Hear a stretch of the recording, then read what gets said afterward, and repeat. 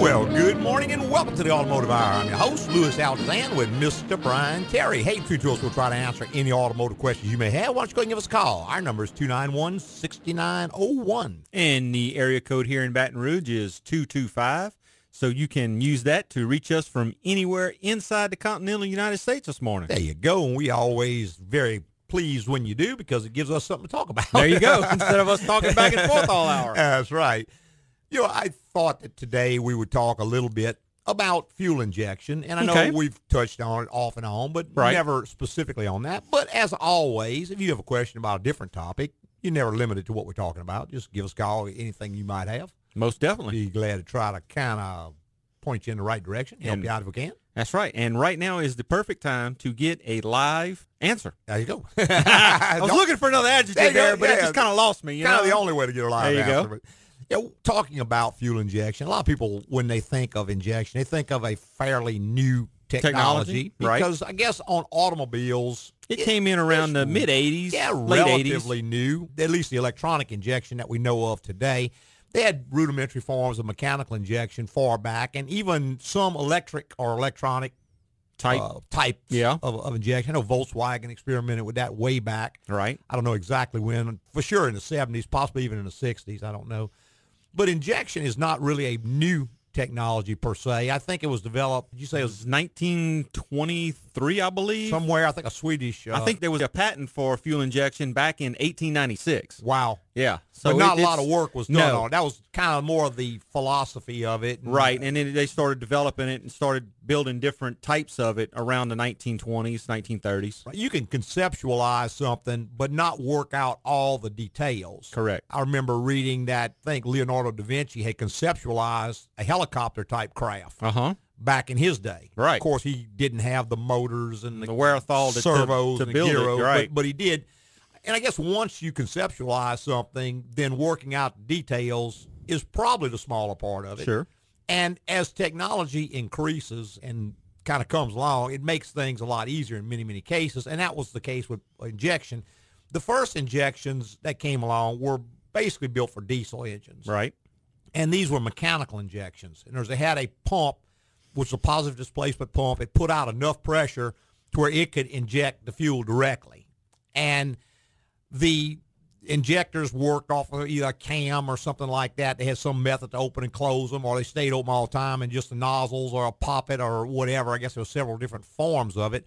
And that worked okay, I guess even pretty good. Well, it worked real well in aircraft because they were only at an idle or wide open throttle. That's right, and it didn't really have to idle that well because they could run the RPM up high enough. You're right. Kind of like a race car. You know, they had injection. I remember aftermarket injection. Back in the early 70s, I was running an Enduro injector on one of my race cars, and it was basically just 8 stacks, and it had 8 throttles in it and one pump with 8 injectors. Correct.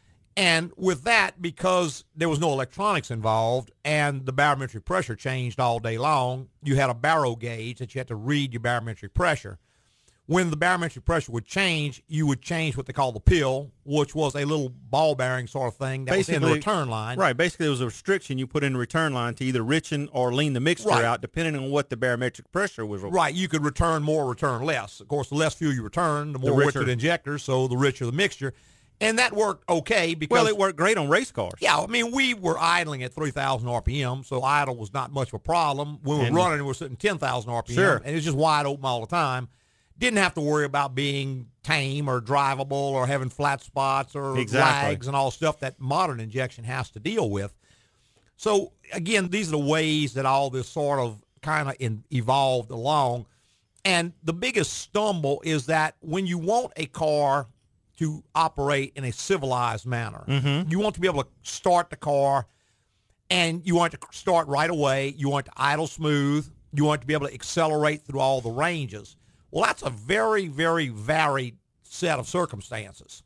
And mechanical injection just could not deal with all of those things very well. Right. GM tried mechanical injection back in the 50s. Corvette, the 57 Chevrolet. Right, the 283. Right. They had some form of it at one time. And, I mean, most of them guys that had one the stories I've heard, they got pitched for a carburetor, or two carburetors, or they just worked on them constantly. It was strictly a performance option, and it worked okay for performance, but it just wasn't very civilized. Correct. The average person wasn't going to like it a whole lot. And with mechanical injection, that's sort of the limitation. Now, a carburetor, on the other hand, is sort of very forgiving because the airflow through the carburetor, it goes through a venturi. Mm-hmm. The faster the air flows, the more fuel it draws in. So it's sort of self-regulating. As long as you've got the jet size pretty correct, then it's going to self-regulate. And at an idle, it's almost like two different devices. Carburetors don't idle through the jets for the most part. They have a little idle jet or slot down under the throttle plates, and the vacuum in the engine is drawing the fuel in at that point. So at idle, where you have a high vacuum, you can draw more fuel in to make it operate properly. And they had two little jets that you could screw in and screw out to set the idle, get the mixture where you wanted it. So it worked out fairly well. The biggest problem you had with the carburetor was the transition between the idle and the run phase. Correct. Because when you push that pedal to the floor, those throttles opened wide open, a bunch of air ran in, but there was no corresponding fuel immediately to overcome that. So you always had a lag. Right. And a lot of people who have carburetors today will feel that, and they don't really understand what it is. And the way they overcame that was there was a little mechanical pump inside the carburetor known as a accelerator pump. Right, and it was tied to the linkage of the carburetor. That's right, so that when the throttle moved at all, it would squirt gas into the throttle bore, which would make it go rich. So it wasn't a perfect fit mixture, but it got it over that lag, that dump. And what happens today is that people who have carburetors, carburetors were designed to work on gasoline, not ethanol. A lot of folks who have carbureted cars, the ethanol will get in there and it'll eat that accelerator pump up. And when it does, they start getting that characteristic, you mash the gas pedal, the car almost starts to die. Stumbles forward, and then it'll catch up and go. Right. And it's because it's not producing enough fuel, and there's a little diaphragm will shrink and start to leak or whatever things happen to it. But that's when you get that old characteristic lag or drop. I can remember working on carburetors back in the early 80s, that was one of the major complaints. Yeah. Was the stumble right off acceleration. Yeah, that was one of the biggest things. That, or you couldn't get them to idle, or couldn't get them to idle smooth. Or if you got them to idle smooth and you got rid of the stumble, then when you got down into it, it started cutting out. Right. Right. They were something to. Yeah, they just weren't real forgiving because they were mechanical. And when you build something mechanical, no matter what it is, you can engineer it for a certain set of circumstances. And because the world we live in is very fluid, it changes constantly. They eventually had to go to a carburetor that was so complex, especially when they started worrying about emissions and those sorts of things. The carburetors became so complex that they were just unmanageable. Right. And that's when they needed a different solution. Let's take a phone call here. We'll be back a whole lot more about that. We've got David on line. Good morning, David. Good morning. Yes, Good sir. morning. Hey, I have a 99 Lincoln Continental. It's front-wheel drive. It's got the air suspension. I've replaced the airbags and everything, so it's in real good shape. But here lately, when I turn right, I'm hearing a clunking noise out of the rear end on the passenger side. Any idea what I might look for in that? Tell you the most common thing that we see, David, of course, there's a number of things it could be, but the most common thing is does it have a stabilizer bar on the back? Most of those did. I'm not sure. Check and see if there's a stabilizer bar back there. Either the little bushings that hold the bar to the chassis or the little links that connect the bar to the rear end. Because when you turn, and there's that bar, when you're going straight, it's just kind of moving up and down. It doesn't really care. It doesn't do anything. But when you turn, then the bar is twisted, which is the purpose of the bar, to keep the car from leaning in a turn. And when you start to load it like that, those little links, if you've got some slack in them, they'll start to make that conk, conk, conk, conk kind of a noise. I tell you, the easiest way to check for that, David, it won't cost you a nickel, just a little bit of time.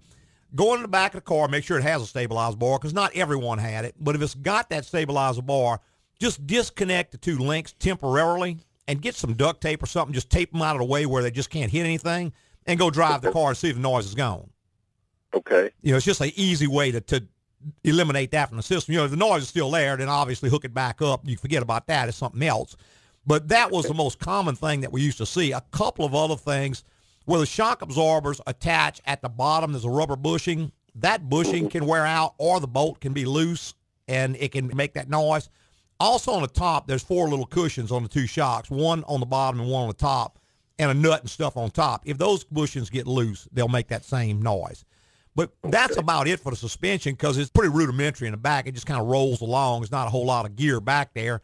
The only other thing that I can think of, just kind of be sure it's not an exhaust noise because the tailpipes and all are kind of tight where they run through there, and the exhaust can hit on something and make the same sort of a noise. Generally, you can just lift it up, grab the tailpipe, and just kind of move it, and you hear clunk, clunk, clunk, where it's hitting something. It may be close all the time, but only touches when you go into a curve or something. But that would probably be one of those things, I would think. All right. Yeah, I went back and pushed up and down on it, and I couldn't simulate it. Noise. Yeah, you're going to probably need to get it on a lift where you can get under the car and, like I said, grab the tailpipe by hand and just move it up and down and see if it hits anything, or just physically inspect it. If it's close somewhere, make sure it's not a shiny spot. You'll see where it's been hitting if it's been hitting on something. But I know the exhaust made a fair amount of noise on those because it was so tight, particularly the cars that had dual exhausts. They were really tight in there. But that exhaust runs up over that rear axle, and it's got a number of spots where it can hit if all the hangers aren't. A broken hanger or anything will allow it to hit and make that noise. All right. Well, I appreciate it. Okay, man. Thank you. Bye-bye. All right, we got to take our first little break, but we will be back with a whole lot more. You guys hang in there. If you ever plan to motor west. Go for my car's general inspection. I take it in once a year so the team at AGCO can catch any potential problems early. And they remind me of important upcoming maintenance. Things like oil changes, changing my timing belt, tire wear. Yeah, a general inspection each year would be a great thing for my marriage. Paul, thanks for bringing Marie in for her general inspection. Overall, she's in great shape. I did dial back her shopping system to save you a little money, and her nag button was stuck, so I loosened that up so you can work on your golf game and not those honeydews. As far as preventive maintenance, you've got a big anniversary coming up in April, so put that on your calendar. And I'd suggest flowers for no reason and more compliments. And AGCO saved me thousands of dollars. Paul, are you listening? Oh, yeah, sorry. Sounds like I need to take Marie, my car, into AGCO for a general inspection. Keep your car on the road longer. Schedule your general inspection today at AGCO Automotive. AGCO, it's the place to go. Hey, welcome back. Just join us at the Automotive Hour. I'm your host, Louis Altazan, with Mr. Brian Terry. We certainly appreciate you spending your Saturday morning with us. If you got a question or a comment about the show, you give us a call. I'll be glad to try to help you out and point you in the right direction. And we've got Percy who's been patiently holding. Good morning, Percy. Hey, good morning, Louis and Brian. Good morning. Hey, guys. My wife drives a 06 Nissan Murano, and the brakes, like the right rear brake, kind of when you kind of push that pedal a little bit, kind of get a little crunch sound. Okay. So I'm getting the brakes evaluated at a big box store just to see what it is, right? Okay. But what's the total brake service? Well, there really what do you guys do? Yeah, there really is no brake service per se because every car in the world has been driven different ways. It has different things that have happened to it. So brakes have kind of evolved to a point where it's almost like everything else in a car. Each one has to be diagnosed because there's so many different systems on there. There's no one set of things you can do. First, some people say, well, I'm going to go in, I'm going to grind the rotors down, I'm going to put a set of pads, I'm going to do yak. Well, that's what they say. That may not be necessary at all on some cars, and far more than that, or totally different things may be necessary on the other car. And that's the reason I really don't like people, and I'm not going to stereotype anybody, but I don't like places that have menu pricing, and they have a service that they're trying to sell you. Because that service may not be what you need at all, and yet, for instance, a crunching noise when you stop may not even be in the brakes. The brakes may just be bringing it on. Let's just say, for instance, you've got a lower control arm bushing in the rear that's the rubber separated. Well, when you hit the brakes, what happens is that the wheel wants to stop, the car wants to move, and the stress is going to go through that bushing. So they could go in, grind the rotors down, put pads on it, do da-da-da-da-da-da, and in my experience, they put cheap aftermarket pads, which aren't as good as the ones they took off. They leave the shims out and yak. So they screw your brakes all up, and you still got your crunching noise because it's in the suspension. You see what I'm saying? Okay. What I prefer to do is find someone competent, go in and say, look, what I've got is a crunching noise in the right rear when I apply my brakes, and then have them tell you what it is that they need, just because so often we get in there and we find something, like I said, like the bushing or whatever, Another thing, depending on if it's got disc brakes or drum brakes in the rear, it could be something like a caliper slide could be sticking. Well, that's just a matter of taking out the bolts, lubricating the caliper slide, putting it back together. The pads may be fine. May not need any of that stuff. So to go in with just a set service and say, well, we're going to do this. Well, you know, it's kind of like saying, well, I've got a headache. Okay, we're going to go do brain surgery on you. Well, now, wait a minute. Maybe a tooth causing it, you know. Who knows? Okay. So, yeah, you're way better off to go to someone competent and just give them the complaint. What I always tell people, what I need to know to fix your car is, number one, what is it doing that you don't want it to do when you pick it up? Or two, what is it not doing that you do want it to do when you pick it up? And if you tell me that, or better yet, demonstrate it to me, and let's go drive the car. Okay, you hear that? That's what I want fixed. Then I can examine the car, and I can tell you exactly what it's going to take to fix that problem. Because many times for a lot less than what some other service might have cost. Right, and like Lewis was stating, you go in there and asking for a service, you're going to get that service. Right. They're not going to go looking for a noise. Yeah. So you kind of brought yourself into this situation, but you made the right call by calling us to learn how to go about doing it correctly. Yeah, I think you'd be far, far better off because, I mean, brakes, I've seen cars come in and they didn't need any more than maybe the caliper slides lubed and put back together. Other ones are going to need a set of pads, and that's all they're going to need. Another one may need pads, rotors, calipers. The caliper, calipers could be sticking. Right, it may be seized up. Which in that case, the whole caliper has to be replaced. Right. It could be all kinds of things because every car has been through different circumstances, and they've all been, you know, the braking has been different on them and all. And then even one make or model, for instance, a Chevy pickup truck may have 7 different braking systems on it in the same year model. Right. It's just so much diversity in there that there's no one service you're going to be able to do that's going to really do you a lot of good.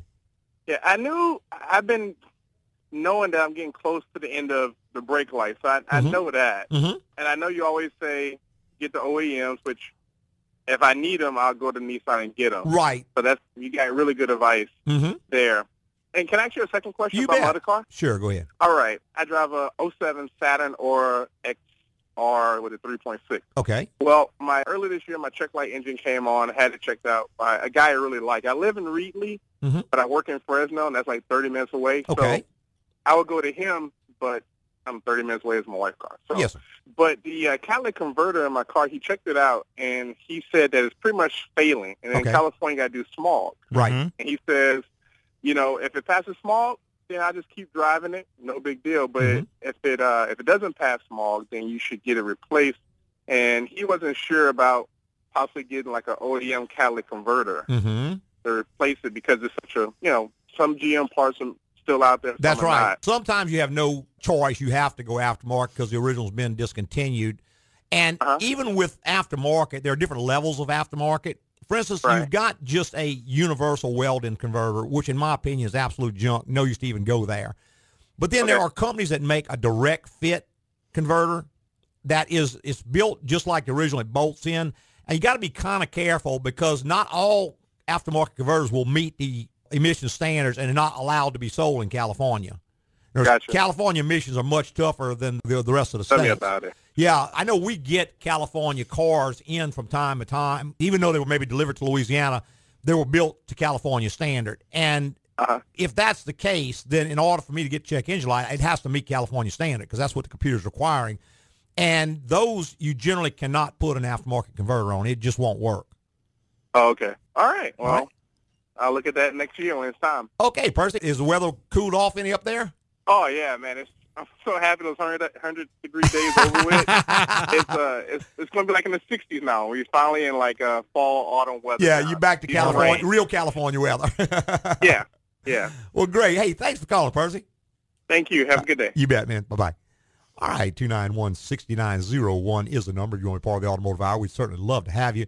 You know, that's a very wise thing to call because so many people fall for that because so much money is spent marketing automotive work as a commodity, which it simply is not a commodity. It's a custom thing. Every single car is so, and today even much more so than it was 20 years ago. But what happens, you've got a lot of shops that they're just not geared towards diagnosis. They're not geared to find anything.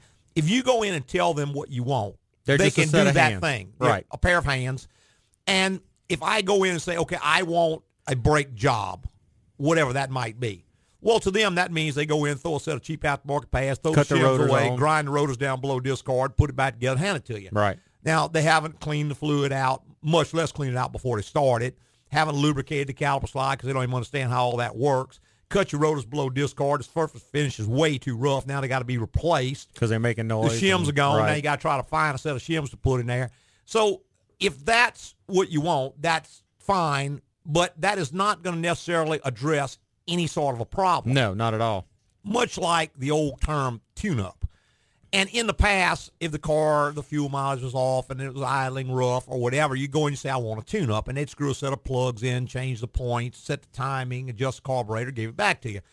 And because cars were so simple back then, sometimes that would fix the problem. Well, most of the time, that's what was wrong with it. Yeah, well, it was wore out. Right. Set of spark plugs back then, every 30,000 miles. Oh, every 10,000. You were changing spark plugs because they were wore out. Mm-hmm. But today's cars are not like that. No. And if you go in and tell someone to do a tune-up and they screw a set of plugs in and do whatever they do, you get the car back and you've got exactly the same problem you had when you brought it in, you can't blame them. All right. That's what you asked for. Well, they told you up front that's the kind of shop they are. Right. They're a menu price shop. It's like McDonald's. Give me a right. a Big Mac and a filet-o-fish sandwich or whatever. If you go in and tell them what you want done and they do what you tell them to do, then shame on you if it doesn't fix your problem. Mm-hmm. What you have to do, and what's a much, much better way to handle that, is, number one, find a shop with a diagnostic culture. Sure. Go in and say, what I've got is this problem. What I'd like fixed is this, or what doesn't work is this. Mm-hmm. And like I said, if you will tell them what it is it does that you don't like, you don't want it to do when you pick up, or what it doesn't do that you do want it to do when you pick up, then they're going to ask you questions to be sure they've got the proper information they need and fix the problem. You've got to be able to answer those questions as honestly as possible. Well, yeah. Because if you don't, you're going to send the tech off in the wrong direction, and the wrong direction costs money. Well, that's right. And because human communication is probably 50% effective at best, you have to take some time and make sure that the guy understands or girl understands what it is you're saying. And he, on the other hand, or she, has to do the same thing with the customer. Right. I will generally ask a question 3 or 4 times and maybe ask it in different ways just to be sure I'm getting, people come in all the time and say, my car won't crank. Right. So, okay, now when you turn the key, what does it do? Well, it won't crank. Okay, well, that means that when you turn the key, you don't hear anything at all. It's just dead. Well, no, it makes a noise, but it won't start. It won't run. Well, see, now we're at the more real thing is the car won't start because the cranking system and the ignition and fuel injection, all that, are separate systems to a mechanic. Sure. To average person, it may sound subtle, but the difference is huge from a diagnostic standpoint. And he's going to spend an inordinate amount of time checking things he doesn't have to check if he doesn't know what he's going at. Exactly. Particularly with an intermittent problem. Oh, man, those are the worst. Well, if, for instance, sometimes you turn the key and it does nothing, and you tell the guy, sometimes my car won't start. Well, he's trying for a no start. He may turn the key and it doesn't crank. Well, he says, okay, well, it doesn't crank every once in a while, but apparently the guy knows about that because he didn't complain about it. I'm looking for a no start. So it starts every single time, but sometimes it doesn't crank. Well, he's going to tell you, well, I couldn't duplicate the problem. Exactly. Because you didn't get the right complaint. So, you got to just be careful to make sure that you do get the right complaint. And like I said, the best shops are going to kind of try to drag that out of you. And at very least, they may send a tech out there with you. That's right. Let you show them what it is if you can't articulate exactly what it is. Hey, one more quick little break. Be back with a whole lot more. Kate, we can shop tomorrow. I'm off to AGCO for my car's general inspection. I take it once a year so the team at AGCO can catch any potential problems before they become huge repairs down the road. Things like small rattles and shakes can become issues and you never can be too... A general inspection each year would be great for my marriage. Kate, thanks for bringing David in for his general inspection. Overall, he's in pretty good shape for an older model. I replaced his sensitivity regulator, which was getting a little worn. His not listening to my partner and leave the seat up lights were both about to come on, so I fixed that. As far as preventive maintenance, more fiber, less beer, and watch his portion control, especially on the weekends. And thank goodness for AGCO. Kate, are you listening? Yeah, sorry. Sounds like a general inspection from AGCO can improve my marriage. I mean vehicle. Improve my vehicle. Keep your car on the road longer. Schedule your general inspection today at AGCO Automotive. AGCO, it's the place to go. Hey, welcome back. Just join us in the Automotive Hour. I'm your host, Louis Altazan, with Mr. Brian Terry. Hey, between two of us, we'll try to answer any automotive questions you might have. Go and give us a call. 291-6901 is the number. And should you happen to miss your prime opportunity today, we can get your questions answered. You can always go to our website, get your questions answered that way. The address is agcoauto.com. That is AGCOAUTO.com. There's a contact bar on each and every page. Just click the button, fill out the little form, and send it on in. There you go. Get an answer back to you, certainly within 24 hours. Most time a lot sooner. Just depends on when. My proximity to a computer, my ability to answer. There you go. But, yeah, that's the way to get your questions answered. And if you have a automotive decision to make, then a lot of times it just doesn't help to get an unbiased opinion from someone who maybe looks at it from a different perspective than you might. Because just like our caller earlier, sometimes we can save you a whole lot of grief because, believe me, we have seen it. Oh, yeah. I would say 50% of the work that we do is probably rework where someone has gone somewhere, had something done, and they're not real satisfied or it just didn't work out for them. Right. And now they're having to bring it in and approach it from a different perspective. And that's one of those things that applies. At one time, you had complex electronic problems. That was pretty common.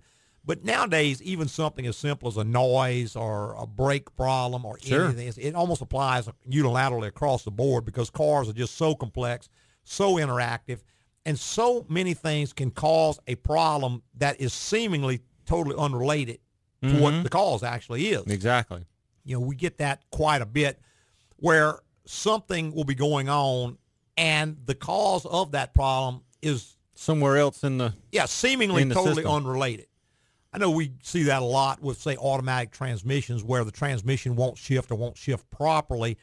And when they do bring it in, you find out they got a battery cable with high resistance in it. Right. Or maybe the air conditioner is not working. It's blowing out of the dash when it should be at the floor. It's blowing out the floor when it should be out the dash.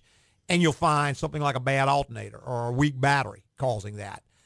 And you wouldn't think that would be related at all, except that it is. Well, because it's all electronic. Exactly. You know, in a technician's mind, everything is electronic today. So if something is not operating properly, it is operating, but it's not operating properly. You start looking for things like you said, voltage drops, bad cables, high resistance in places. Right. Any type of electrical disturbance in the system anywhere is going to cause problems anywhere. Sure. So or you everywhere. have to do a base electrical profile pretty much before any other diagnosis with almost anything, because if you hadn't established that, yes, I do have the right voltage in this system, it is getting to the proper places, all the grounds are connected, you could spend an inordinate amount of time to come back to that. Oh, sure. You know, a battery, 12-volt battery with 8 volts in it will crank the car. Yeah, it'll still crank. It'll still crank and run. But the computer is associated that with 12 volts. Right. It knows what it's supposed to be getting is the battery voltage 12 to 14 volts. Right. If it doesn't get that, it's assuming it's getting it. But if it doesn't, boy, it starts messing with it. Totally, it starts messing it totally up. Freak out. And moreover, most of your reference type signals are 5 volts. Correct. So when the 12 volt drops, the 5 volt drops proportionately. Exactly. So you really driven this computer crazy at this point. So let's go back to our phone lines with Mike. Good morning, Mike. Good morning. Good morning. I have an '08 Tundra, and occasionally when I hit the starter, I will get a brief screeching sound. Any ideas what that would be? Man, Mike, the only mechanical part of that system is the starter itself. And unfortunately, that one, I think, is the V8 Tundra. Yes. Yeah, unfortunately, that starter is underneath the intake manifold. So you can't readily get to it to diagnose it. But, I mean, the only two mechanical things you have is the starter and the flywheel. And, you know, and everything else is electrical on it. So there's nothing to make a screeching noise. The noise is while it's cranking that you're hearing it or soon after it starts? As it's cranking, and it's just very briefly. Yeah. Man, I would bet the starter Bendix has a little clutch in it. That's the gear that swings out and goes into the flywheel. There's a little clutch built in there, and what it does, when the motor starts initially, that gear is still in the flywheel. So it's going to spin the starter much faster than it is designed to run. So there's a clutch that allows it to slip when that occurs to keep from tearing the starter up. Eventually, or pretty quickly, it can pull that gear back out of the flywheel. When you release the key, the solenoid releases and it pulls it back out of the way. So it's most likely going to be something either in that little clutch in the starter Bendix drive, or possibly the shaft on the starter may be dry, and it's just, as it slides back and forth, it's making that screeching noise. But almost surely it's going to be something in the starter. How many miles do you have on it, Mike? Oh, bunches and bunches. If you got bunches and bunches of miles and it's the original starter, I probably, if I was going to go to the extent of pulling the intake manifold off, I would just replace the starter. Sure. And I'd put a Toyota starter back on it. Just because inevitably starters fail. They don't ever really last the life of the car, although they do last a long time nowadays. And in the scheme of things, they're just not that expensive to where it's something you don't want to be stranded, and you don't want to tear the flywheel up. Yeah. So I think the overall lowest cost would probably be just to go in and replace the starter. And, I mean, when you're in there, when you take the intake off, you can look at it, and you may get in there and you may find the bolts are loose in the starter, and the starter is wiggling on the block making that noise. Well, okay, then you can decide, I'm just going to tighten these bolts down and go on about my business, or, well, I'm here, I'm going to change the starter. But do not buy an aftermarket rebuilt starter, because those just do not work on that vehicle. The Toyota ones aren't that expensive, and basically that one has lasted bunches and bunches and bunches of miles with no problem. So and it's a lot of labor to get to it. So you want to put the best part you possibly can while you're in there. All right. Well, I kind of had a feeling that's what you were going to say, but I was hoping you had a quick and easy. But that doesn't happen sometimes. Yep. Okay. Well, thanks so much. Appreciate it. All right. Thanks, Carl, man. Bye-bye. Before all the phone calls, we were talking a little bit about fuel injection and the way fuel gets into cylinders and such. And we talked a little bit about carburetors and the inherent problems they had because they were mechanical. And what happened as they evolved on just before the advent of fuel injection, there were electronic carburetors out there, variable Venturi carburetors. These were all attempts by the engineer to get the carburetor to meet the emission standards and be a little more civilized. Yeah, they were so complex. They were. I mean, carburetor was already complex the way it worked and the little ports and everything in it. But when they started adding electronics to it, boy, it really got out of hand. Yeah. And unfortunately, all the people who got stuck with those cars that had those systems on them, because they knew they were fixing to go to fuel injection, they didn't spend a lot of time trying to work all the problems out. Exactly. It was kind of a get-by for 2 or 3 years.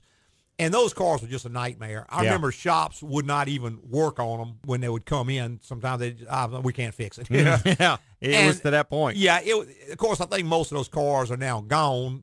But the point is they were trying to adapt a mechanical device to a varied situation, which they couldn't rightly do with the technology of the day. Now, since then, what has happened with the proliferation of electronics and the advancement of electronics, there are sensors that can tell this fuel injection system pretty much every condition out there. Right. It knows the barometric pressure. It knows when it changes. It knows the coolant temp. It knows the coolant temperature. It knows the idle air temperature. Correct. It knows the throttle position. It knows the demand for power. It knows all these things from the various sundry sensors that are on the car. And the computer has just a whole bunch of programs in it. The computer is not one thing. It has a series of programs running depending on the input from the sensors. It changes the way that the fuel injection operates. Now, even more to the point, it has an airflow meter, which measures the amount of air going in, and it has 2 air fuel sensors measuring the exhaust coming out. So it can fine-tune itself. For instance, it calculates the exact perfect mixture, and the way it changes mixture is by varying the time the injector is open or off the seat. It's an electronic solenoid or electrical solenoid that pulls a pintle off of a seat.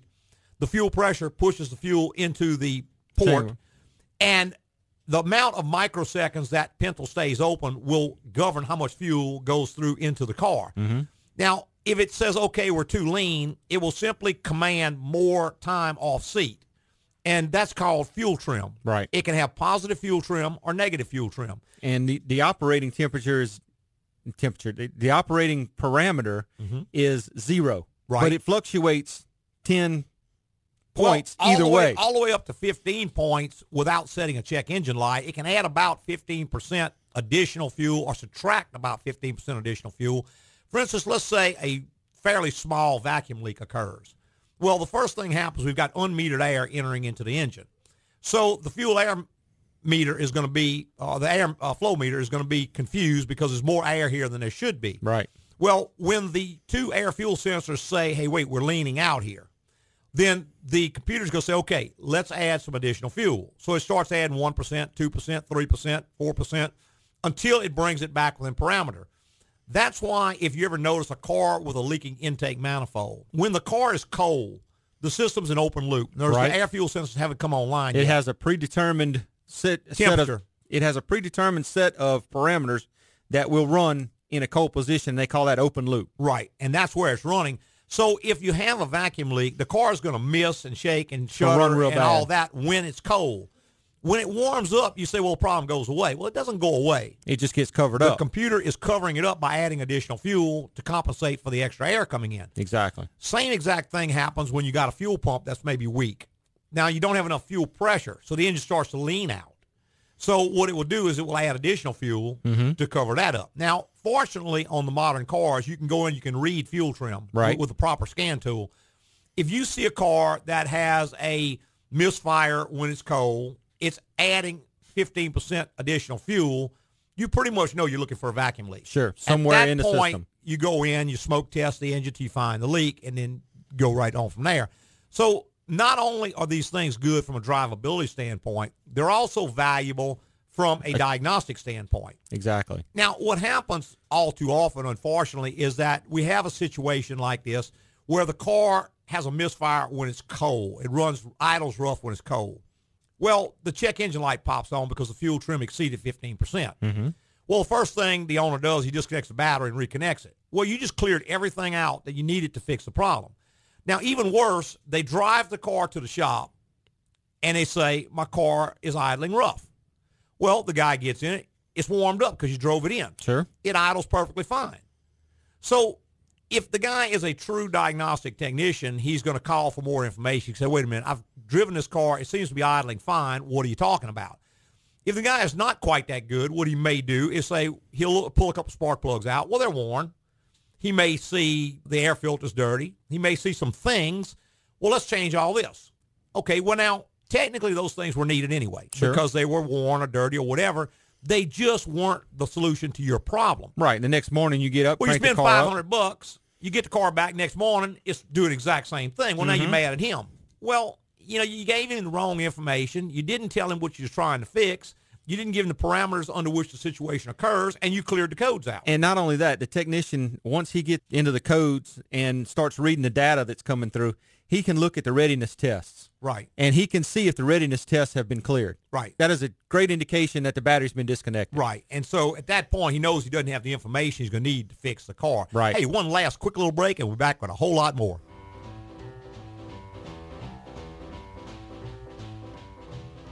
Gotta run, Paul. I'm heading to AGCO for my car's general inspection. I take it in once a year so the team at AGCO can catch any potential problems early. And they remind me of important upcoming maintenance. Things like oil changes, changing my timing belt, tire wear. Yeah, a general inspection each year would be a great thing for my marriage. Paul, thanks for bringing Marie in for her general inspection. Overall, she's in great shape. I did dial back her shopping system to save you a little money, and her nag button was stuck, so I loosened that up so you can work on your golf game and not those honeydews. As far as preventive maintenance, you've got a big anniversary coming up in April, so put that on your calendar. And I'd suggest flowers for no reason and more compliments. And AGCO saved me thousands of dollars.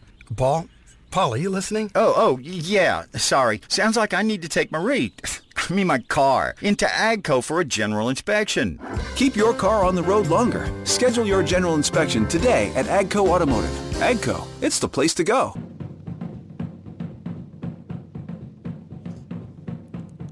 Hey, welcome back to the final segment of the Automotive Hour. I'm Louis Altazan, president of AGCO Automotive. Got our lead tech, Mr. Brian Terry, right here by the side. Between two of us, we'll try to answer any automotive questions you might have. Go and give us a call. Number is 291-6901. And we were talking a little bit about fuel management systems and fuel injection and so on as that. And again, the reason fuel injection came along is because it was a superior system to the old carburetors. And I remember reading about the planes, the fighter planes in World War II. Right. And a lot of the German planes had fuel injection on them. The early American planes did not. And those planes could climb stiffer, dive sharper, because they didn't worry about a float bow or float system. The mechanical system of a carburetor. Right. So it gave them a big advantage. Of course, it didn't take the Allies very long to catch on to that. Right. They started employing injection on theirs as well. Well, fuel injection, I guess the biggest change was going from mechanical injection to electronic injection. Sure. The next biggest change was going from the port injection that we've come to know and love to direct injection, which is what most cars have today. Right. And the biggest difference, there are several differences, but the biggest single difference in port injection and direct injection injects the fuel-air mixture directly into the cylinder rather than into the intake port. Now, that's a subtle change, but what happens is that with port injection, the injector fires and the fuel air just kind of hangs around in the port until the valve opens. When the valve opens, the piston goes down, draws it into the system, compresses it, fires the spark plug, and it goes off. Well, when that is the case, you have two main factors you can control. One is you can control the spark timing. That is exactly when the spark goes off in relation to the other event that's going on, the compression and all that. The second is you can control the valve timing. So you can advance or retard valve timing to get the fuel into the cylinder slightly faster or more out or so on as that. The thing with direct injection, it's got a nozzle directly in the combustion chamber. So now you can also control fuel delivery precisely. You can blow the fuel to that cylinder exactly at the split second you need it. Not only that, you can vary the amount that enters the cylinder much more precisely, and you can even double fire it if you have to. For instance, if you add the right amount of fuel, the cylinder is still not making enough power, it can give it just a tad bit more during the event. Now, what's required with direct injection, regular fuel injection operates somewhere between 48 to 60 pounds. Yeah, on most modern ones. Some of the old ones were 12 pounds, right. But the 48 to 60 ones pounds. Were lower. Direct injection is up in the thousands of pounds. Correct. Normally around 2,000 pounds or more of pressure. Because, number one, it has to force fuel against the compression of the engine, not just sitting in a port. The other thing was with port injection, under high usage, that injector may stay open 60 degrees. And it could stay open and keep filling that port up. The second the valve opened, it was going to suck it in. But it had a long period of time to fill that port up. And like I said, on a lot of engines, when you got it wide open, that injector stays open constantly. Sure. It just constantly puts fuel in the cylinder. On direct injection, it doesn't do that. It puts the exact measured amount in there. So that's why it requires a much, much higher pressure in order to deliver a lot more fuel a lot faster. Exactly. But in so doing, they can tune the engine much finer, they can get the emissions better, and they can also get the power where they want it. Let's see if we got time to sneak one more call in. Good morning, Herb. Good morning, y'all. It's my Toyota truck. It has a 430 gears on it. It's 216 model. And when I'm doing 70, when I was doing 70, it was actually doing 68. So I got a deal with a fella, and I swapped tires, and I got Michelin's on there now. That I could think I can know the number, but out of the top of my head. But anyhow, they're sitting on the ground. They're 3 inches taller. So I seem to have picked up, even though the truck, for the most part, doesn't know anything changed. I get by a pencil, I get about a mile and a half more per gallon. Yeah, you've changed the miles, so it's screwing up the calculation. If you go to my website and just type in tire size error, there's a calculator. You can punch in the original tire size. You can punch in yours. It'll tell you exactly how much it's going to be off. It's just that you are showing that you're going faster than you're going, and your miles have changed, so the calculation is now screwed up. Well, I was going by the satellite on my phone on speed, and the amount of gallons I was burning, in that distance. It just you just geared it up is all you did. Yeah. You just changed the rear end ratio in effect because you put a bigger tire on it, but you could do the same exact thing just by driving slower or changing the rear end gear. But I mean, if it works out for you, it's fine. It's going to affect some of the other things on the car, but probably not drastically. Okay. But it seems to be a whole lot better. The only time it'll shift down in here in Atlanta is on one of them long drags that will drop from 6 to 5. Right. Yeah, it's just because it's got more load on it because the gear ratio is higher. Right. All okay, right. so I'm all right then. Yeah, I believe so. Yeah. Okay, man. Okay. Thank y'all. Thanks, Bye. Herb. All right. Bye-bye. All right, I see we are just about out of time. Got to start winding it on up and getting ready to get on out of here. I'd like to thank all our podcasters for listening this week and every week. Tell your friends, get some more people listening. Go to your favorite broadcast or rebroadcast service and find a written review and fill it out for us. Yeah, and the reason we always ask you to do that is because the way sites work is that the more reviews a particular Positive program reviews. has, the higher it's going to come up in the ratings when you type in like auto repair. You come close to the top. And of course, the ones close to the top get the most clicks. Exactly. So more people can listen to us. Hey, preceding was opinion based on our experience in the automotive industry. Have a great weekend.